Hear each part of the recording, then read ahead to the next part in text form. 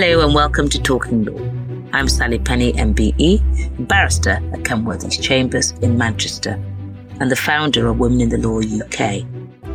On this podcast, you'll hear leading barristers, judges, solicitors, managing partners and more talking about their lives and careers in the legal sector.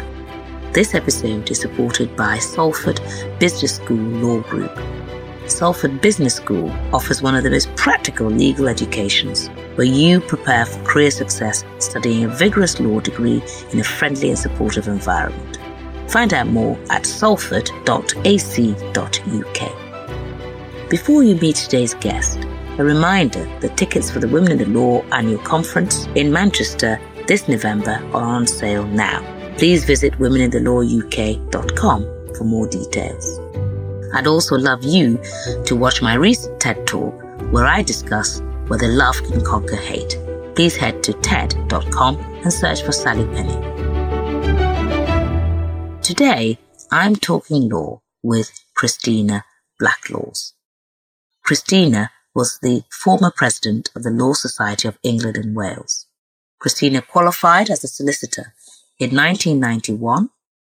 She held and continues to hold a number of very high-profile positions across the legal sector and beyond, and now runs her own consultancy business, providing strategic advice, particularly in the areas of transformational change, technology developments, and diversity and inclusion.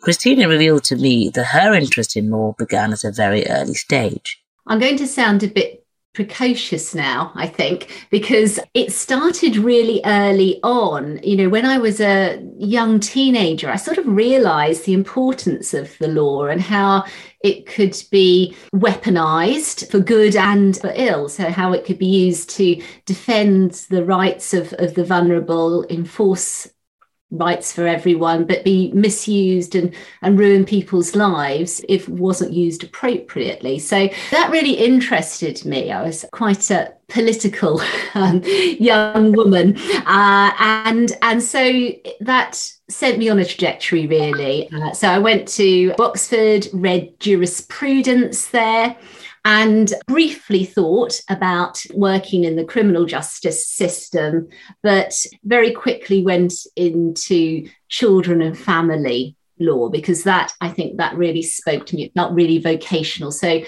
the early part of my career, I was a children's rights lawyer. Wow. Yeah. So, you know, when children are neglected or abused and the local authority gets involved, they have their own lawyer, and it's that person's job to work with independent social workers and really make sure that the voice of that child is heard in the proceedings. So it was a wonderful time. It was highly vocational. And, I really felt like I was making a difference for some of the most vulnerable people in our society. So that was my early stages of my career. Yeah, absolutely. Well, maybe we should fast forward a little bit. So that was the very early stages. Tell me, what are you doing now and how did you get to where you are now, really? Now I'm doing a whole range of different things, but my route to it, I think, was probably because right from the early stages of my career, I thought of myself as an entrepreneur. So I built my own law firm, and I also built a virtual law firm using the technology that was available at the time in the early 2000s.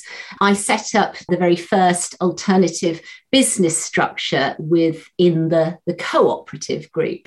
Yes. And I think I was one of the first people to glory in the title of a director of innovation in a large law firm. I know, I saw it when I was doing my research. I was like, wow. So throughout my career, I guess I've been a campaigner, and I've also been an entrepreneur, a businesswoman, and an innovator. And those threads continue in my current career. So I have what is loosely termed portfolio career. So I'm a non-executive director with 3 large law firms. And I also provide independent consultancy for a number of other law firms, particularly around innovation and the future of legal services and diversity, equity and inclusion. And that involves a lot of speaking and conferences particularly on those subjects. But I also do a load of other stuff. So I chair a couple of government bodies in the technology and law space, one for Ministry of Justice and another one for BEIS. I'm head of faculty of the Legal Technology and Innovation Institute, which is a global organisation really focused on technology and its use in the law. And then I do a lot for the International Bar Association, and particularly around rule of law and international human rights. And last but by no means least, I sit on the QC selection panel. So I have the great honour of also selecting QCs. Brilliant. Well, I'll come to that in a moment. But you are also on the editorial board of Legal Women magazine, which was established by Coral Hill, our mutual friend. So you forgot that in addition. I know. I'm so sorry. I didn't want to bore your listeners reeling off 100 things that I do, but you're absolutely right. And that's something, a complete shared passion of ours. And I continue to do a lot in the gender agenda, if you like. So I sit on the Women Lawyers Committee of the IBA, for example, the international women in law work through the Law Society, and indeed through the wonderful publication from our mutual and great good friend, Coral Hill. It's not boring, because what that list tells me is actually what a law degree, and indeed what the law can provide by way of a career. And certainly, many women in the law members, there's 22,000 of them, know that I say this consistently about portfolio careers and their importance and their relevance, really, the ability to kind of enjoy a bit more and use those transferable skills. So it's not boring. It's really, really interesting, because one of the things that arises from that is when you became president of the Law Society. Now, before I ask you a bit about some of the work that you did there, the pledge, the roundtables on women in law, where did you get the confidence from to go for it? Because I know from your successor, Stephanie Boyce, it took her 4 attempts. And so I just wonder for you, where did you get the confidence? Because that's one of the issues for women, isn't it? Putting ourselves forward.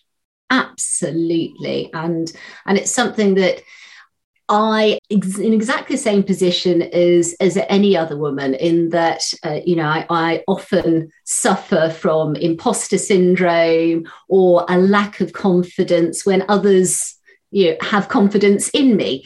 And, and I see that with friends and colleagues and other women in the law. And it is, I feel frustrated, not at us, because actually we're like that because we've been nurtured in that way. Society has formed us in that way, but at society that has led all these amazing women not to feel their power and their confidence and their ability to use that. So it's something that as an entrepreneur and leading businesses, and indeed in my roles in the Law Society and other representative organisations where I took a leadership role and enjoyed being able to be part of a team that was making a real positive difference. And it's a bit like a drug, I think, that sort of thing. When you have that sense of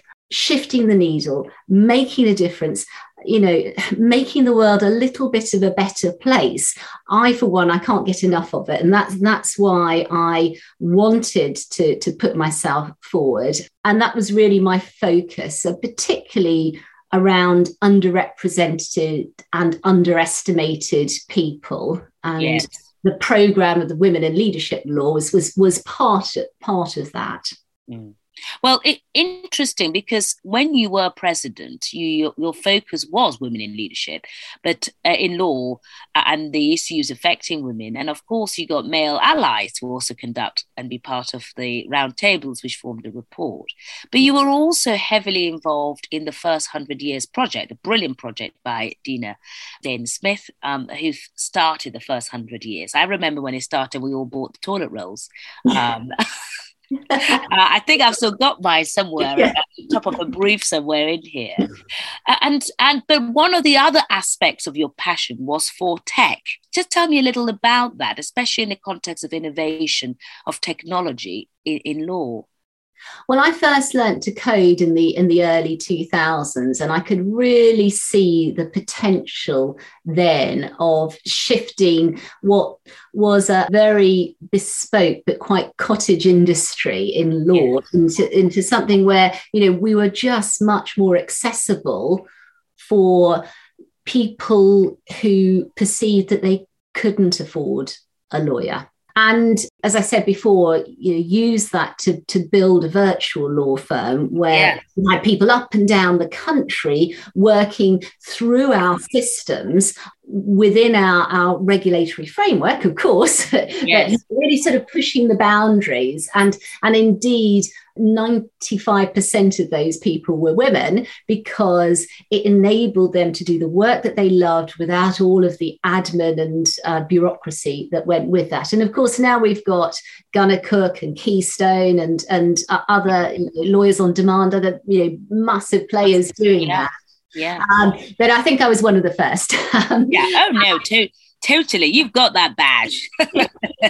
and then, of course, when I joined the co-op to set up the ABS, then again, we used the technology that we had there to design, develop and deliver what were modular fixed fee services, very reasonably priced, and were aimed at ordinary people, so that they could, the services that they needed in the way that was going to work for them. So it's something that I really passionately believed in, and I believe that it could be good for our professions as well. I don't think we need leave lawyers behind. I think it just means that lawyers, instead of doing some rather tedious administrative work, could actually do the stuff for which we are trained, and the more interesting and the more demanding stuff, because the more complicated the world becomes, the more you do need lawyers to help sort it out. When I was president, we did a number of things. We set up with Barclays Eagle Labs, the very first legally focused incubators for startups and scale-ups to develop their law tech ideas. We worked with the government to set up an innovation fund, and part of that was used to set up Law Tech UK, which is a body that I continue to chair, actually, which looks at trying to ensure that we've got the right legislative and regulatory structure. So Sir Geoffrey Voss, who sits on the panel, has been doing an enormous amount of work around smarter legal contracts, around blockchain, and how this all fits into our legal system, but also to support the great ideas that have been generated in the UK around technology and how that is utilised for business and for small business and for individuals, and how we can export that globally. And then the final big piece that we did was a commission, which I was able to chair. And that was, it was great, good fun, because we held sort of like select committee sessions where we had witnesses and took evidence. But B, I think we came up with some really important advice to government, which was framed around the criminal justice system and the use of artificial intelligence or algorithms in the criminal justice system, and the pros and cons of that, and the dangers of not getting that right. And of course, in the criminal justice system, if you get these things wrong, the consequences can be appalling for the individuals involved. Yeah, well, absolutely. I practice in crime. It's a You really know, you know better than anybody. yes, well, interesting. Well, Christina, I'd like to just move away a little bit and just ask you this there. I've been very concerned about COVID and its impact on women and men in the profession, and the availability of training contracts, albeit SQEs are in now for those coming up. But equally at the bar, the opportunities are becoming far and less. And so my question is really about what advice you might have for aspiring lawyers. And then I'll move on to perhaps established lawyers about really progression. But for those who want to enter the profession, any tips or advice? One thing I would say is you've got to be really courageous. This is not a career for the faint-hearted. I think you've got to really believe in yourself and believe in what you're doing. You've got to really have purpose and understand your why. And then I would add to that it's really important to embrace change. When I entered the profession, it was highly traditional. You would enter the profession, do 30 years at a law firm, and retire with a nice pension. And you might have been in the same office for that entire period of time. That is no longer the current shape of the law, let alone what the future will bring. And, I think to be successful in this career, you've got to be excited about those changes, not hark back to how the law was, because I really believe that's where the magic is going to happen. That's where actually, the law is going to blossom as a career. I think it is tough. So you need to look to the positive in everything. So I always ask myself, if I've had a knockback, if I've had a challenge, what can I learn from this experience? How can I make me better out of this? And I think particularly for women and for people with protected characteristics and those who have been underestimated for a very, very long time. So it includes the sort of social inclusion issues there. You have got to be really ambitious for yourself. One of the things that our research around the Women in Leadership and Law program showed that, there is such a chronic, I would say, systemic lack of ambition for women and people with protected characteristics. So, others may not be as ambitious for you as they are for other people. So you've got to have that drive. And part of that is to be really intentional, to have a very clear plan. Now, you've got to be agile as well. You can't sort of stick rigidly to step-by-step planning, but, to really think about what you want to do and how you're going to get there. And it's remarkable how many people don't actually have that sort of plan in their lives. And if you do, it just gives you that framework, which I think is really supportive early stages of career.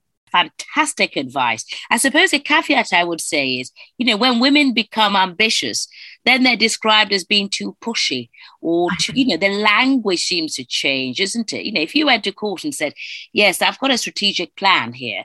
I'd like to be a silk by 50 and this and this and this, and I'm looking for cases that would get me there. People would probably laugh. But I think the point you make is a valid one, isn't it? To have some sort of a plan so that you can then be strategic about it. Because Lady Hale said the same thing, that we need to be strategic. And I think you were present where she said it. It may even have been at her valedictory at the Supreme Court at which you spoke. I think many people watched on YouTube, but, your speech was spot on. And of course, I digress a little bit, but there is now only one woman in the Supreme Court again. The Lady Rose, who's a bencher like myself, am I in? And so we have to keep doing the work, don't we? And if that's strategizing amongst that advice, then super. Christina, can I ask you very quickly then, what about women and the progression of women? What advice would you have for example, the women that I mentor who are either 12 years call at the bar or they're about 10 years admission as solicitors, and they're thinking where to go with their careers, those women. And then there are the women who are about 15 years experience or call, and they're looking for a bit of oomph. Have you got any advice? I know, do you know what I mean? The kind who do their job well. Yeah. Yeah. And they're sitting there thinking, gosh, is this it? You know, they've often had children, they're settling back in. Any kind of careers advice, I suppose, for those perhaps who are a little bit more established? And I think for those women, the research evidence is that women's career in law tends to sort of start to fall off the cliff around 6 to 8 PQE in solicitor terms. Yeah. So for those who've got a bit further down the line, you have already been through the ringer, I would say, probably. Yeah. To continue to be there, to have to continue to be standing in your professional shoes, I think. And so I think it's really important to recognize that, as we were saying before, women often don't recognize their own power. And where they have got to and why they have got to, and the skills and the experience and the resilience that has got them to that place in their career. So when I'm mentoring women in that sort of part of their career, it's all about confidence. It's all about building that. Now, how do you do that? And that might be the confidence to go out of the comfort zone, to take that next big leap professionally. And in terms of the solicitor's profession, I think you've really got to do two things. You've got to be your own advocate. And of course, as you were saying before, maybe it isn't right in every circumstance to get out your, 50-page strategic plan and show it to everyone. But if you've got it in your head, then that's where it needs to be. But, you need to be your own effective advocate. And you also need, I think, to sort of build your board, because we are, I'll explain that, because we are socialized, as you said to not be bossy, to be compliant, to be submissive, actually, in some significant senses. It's really important that we have people around us to support us not to be like that. So that's why I call it a board, because if you surround yourself by 4 or 5 people who have different skills and experience, and diversity is key in this, to you, but who are absolutely have your back and want you to succeed, then those are the people to whom you should go if you're feeling that you are, that power within you is starting to ebb, you're losing that confidence, you're uncertain about yourself and your future. And the final thing I would say, it's still on the same theme about recognizing your own power, is to use that for good. So to ensure that, when you recognize at, say, 12, 15 years, this is where I'm at, this is where I want to go, this is the help I need, but what else can I do for other women or other people, to be able to help them to get to this position, and to support them further because of all my experiences of what I know hasn't worked and what has worked. And I think that is incredibly important. And I have always found in mentoring relationships that I have gained an enormous amount of insight and wisdom about myself and about other people in doing that. So I think giving back and using your position is something that's really, really important to do, and also personally rewarding. Yes, well, I agree with that. And I tell you, with only 6 Black female QCs in the country and very few on the bench, those of us who are in leadership positions of any sort, really, I certainly try. And I know so many women are trying. Christina, you look fantastic. So I want to ask you about how you keep looking good. And I remember seeing you when you were president. You were in a suit and then you had knee boots on. I'm thinking, crikey, that lady has taken care of her appearance for an evening event in the winter. So any tips? Because, the truth is, I'm jesting, but, I work long hours. I've got boxes all around me here of briefs and, complicated cases. Solicitors firms, they're working long hours with client demands and so on. And given the innovations that you've talked about and developed, so I just wonder if you could share some, tips with us, or how you manage to look after your well-being and wellness. Oh, Sally, I'm glad this is a podcast because I'm blushing. Oh, yeah. Oh, right. I thought you were going to say I'm in pajamas or something. But yes, I have embraced the grey. So that's part of it, is, and part of it is about just being able to be authentic. And that's not me, that's everybody, and all the research shows that if you can be who you are, you're going to be happier. Yes. You're always going to be happier. Things that make me personally happy. I'm not a total exercise nut, but I do make sure that every single day I get out into nature. That's the sort of, if I don't do that, I start to get a bit jittery. It could be, it could be a park, could be anything, but I just need to get out and literally smell the flowers. I do have downtime. I do make sure that I have that, but like all busy women, it's pretty limited. So what I try to do is to make sure I spend as much time as I can with the people that I love. That to me is that's so energizing and is just so important in my life. And then there's another element which I think is about being of service. Again, I personally, I just find that incredibly rewarding, and you know that for yourself as well, because you do so much for others. Yes. Well, thank you. They're really helpful. Now, what about reading? And I want to talk about legal characters. Are you an Ally McBeal or an LA Law?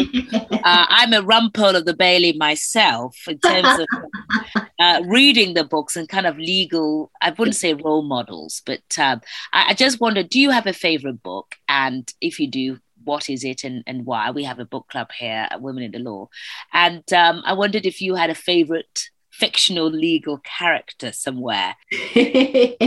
Well, I don't get time to watch much telly, but I think my favorite book actually isn't anything to do with the law, and it's a children's book. I think some of the best books that have ever been written have been for children, but it does have a very, for me, in a sense, this is why I went into the law, because it really aligned with my purpose and my moral code. And I think that this little book, which I would recommend to everybody, I first read it, I think, when I was maybe 10. And I reread it often because it's just so lovely. And it's The Little Prince by Anton de Saint-Exupéry.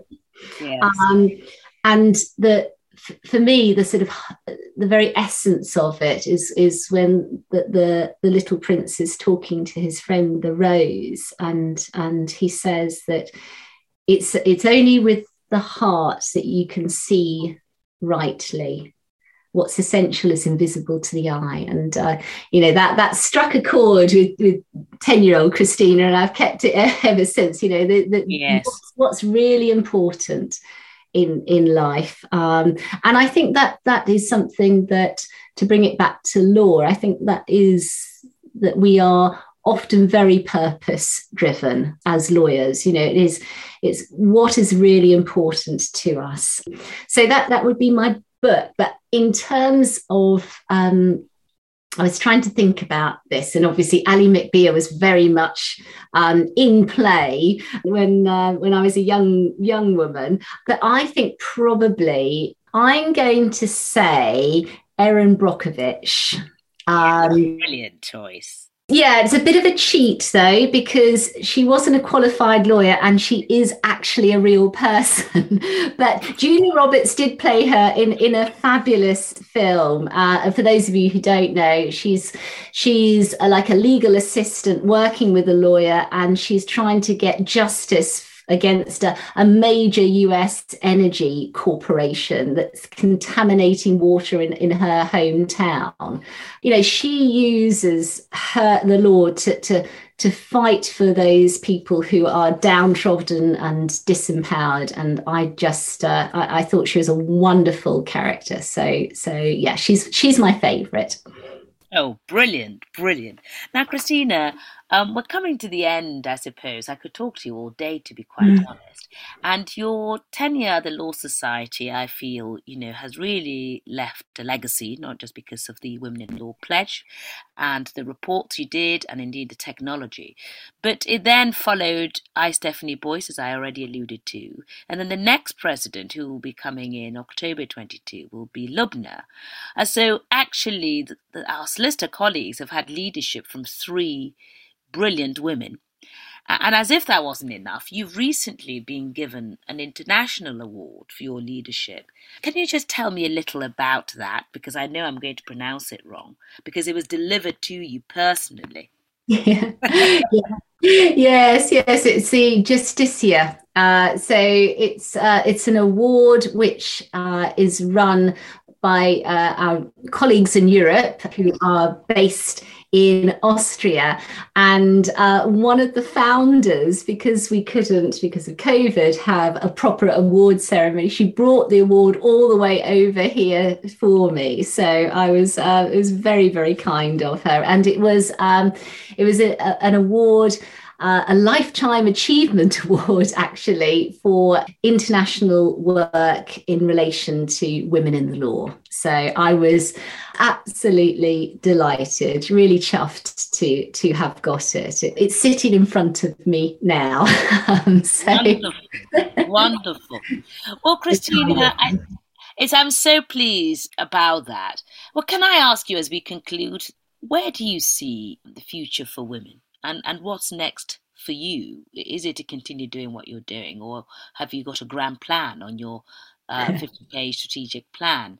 Where do you see women going? Because I am concerned that actually the pandemic has set women back. And indeed, the All-Party Parliamentary Group have been doing lots of research in this area. Where do you see the progression of women going? And what's next for you, Christina Blacklaws?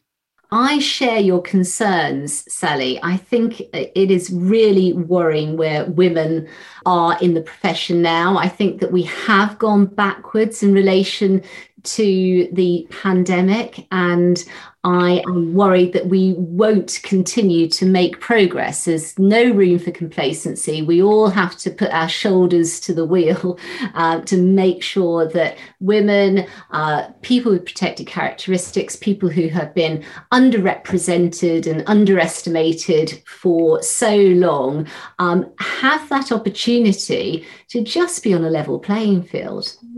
That's all that is required, actually, because talent is equally spread.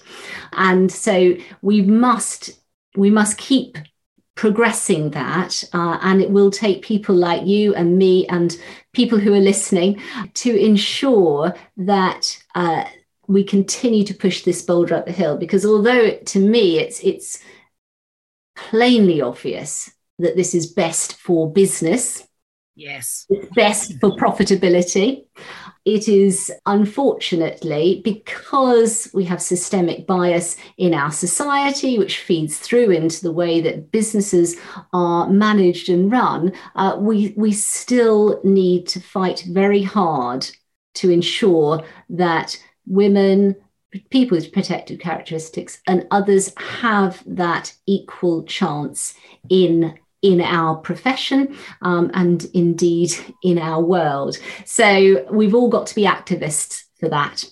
So rally cry to your thousands and thousands of listeners.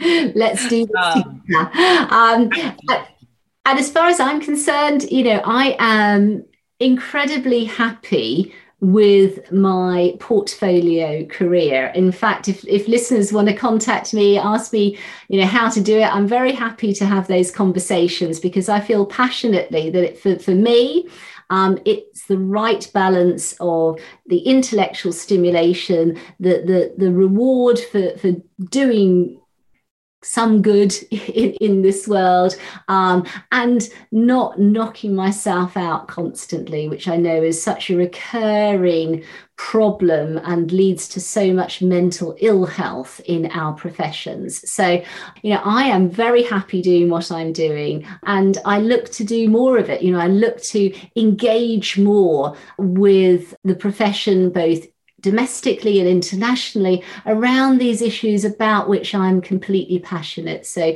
innovation and the future of legal services, and how we can make this work for everybody, and particularly how we can make sure that our profession is as inclusive and supportive as it possibly can be. So those are things that are going to keep me busy, I think, for the next while, Sally.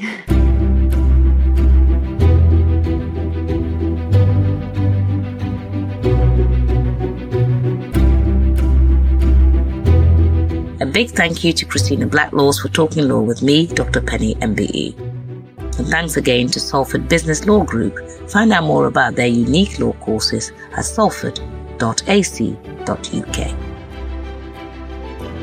If you would like to support Talking Law, then please get in touch. You can find me on Twitter. Do give me a follow at SallyPenny1, or you can also find me on LinkedIn or Instagram, typing in Sally Penny.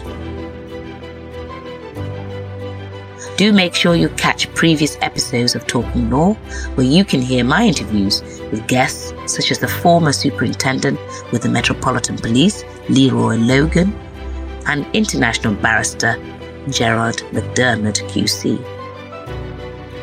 Before I go, just a quick reminder to get your tickets for the Women in Law Annual Conference, and also watch my TED Talk at TED.com. Thank you to our production team, Sam Walker and Michael Blades at What Goes On Media. I'm Dr. Sally Penny MBE. Bye for now.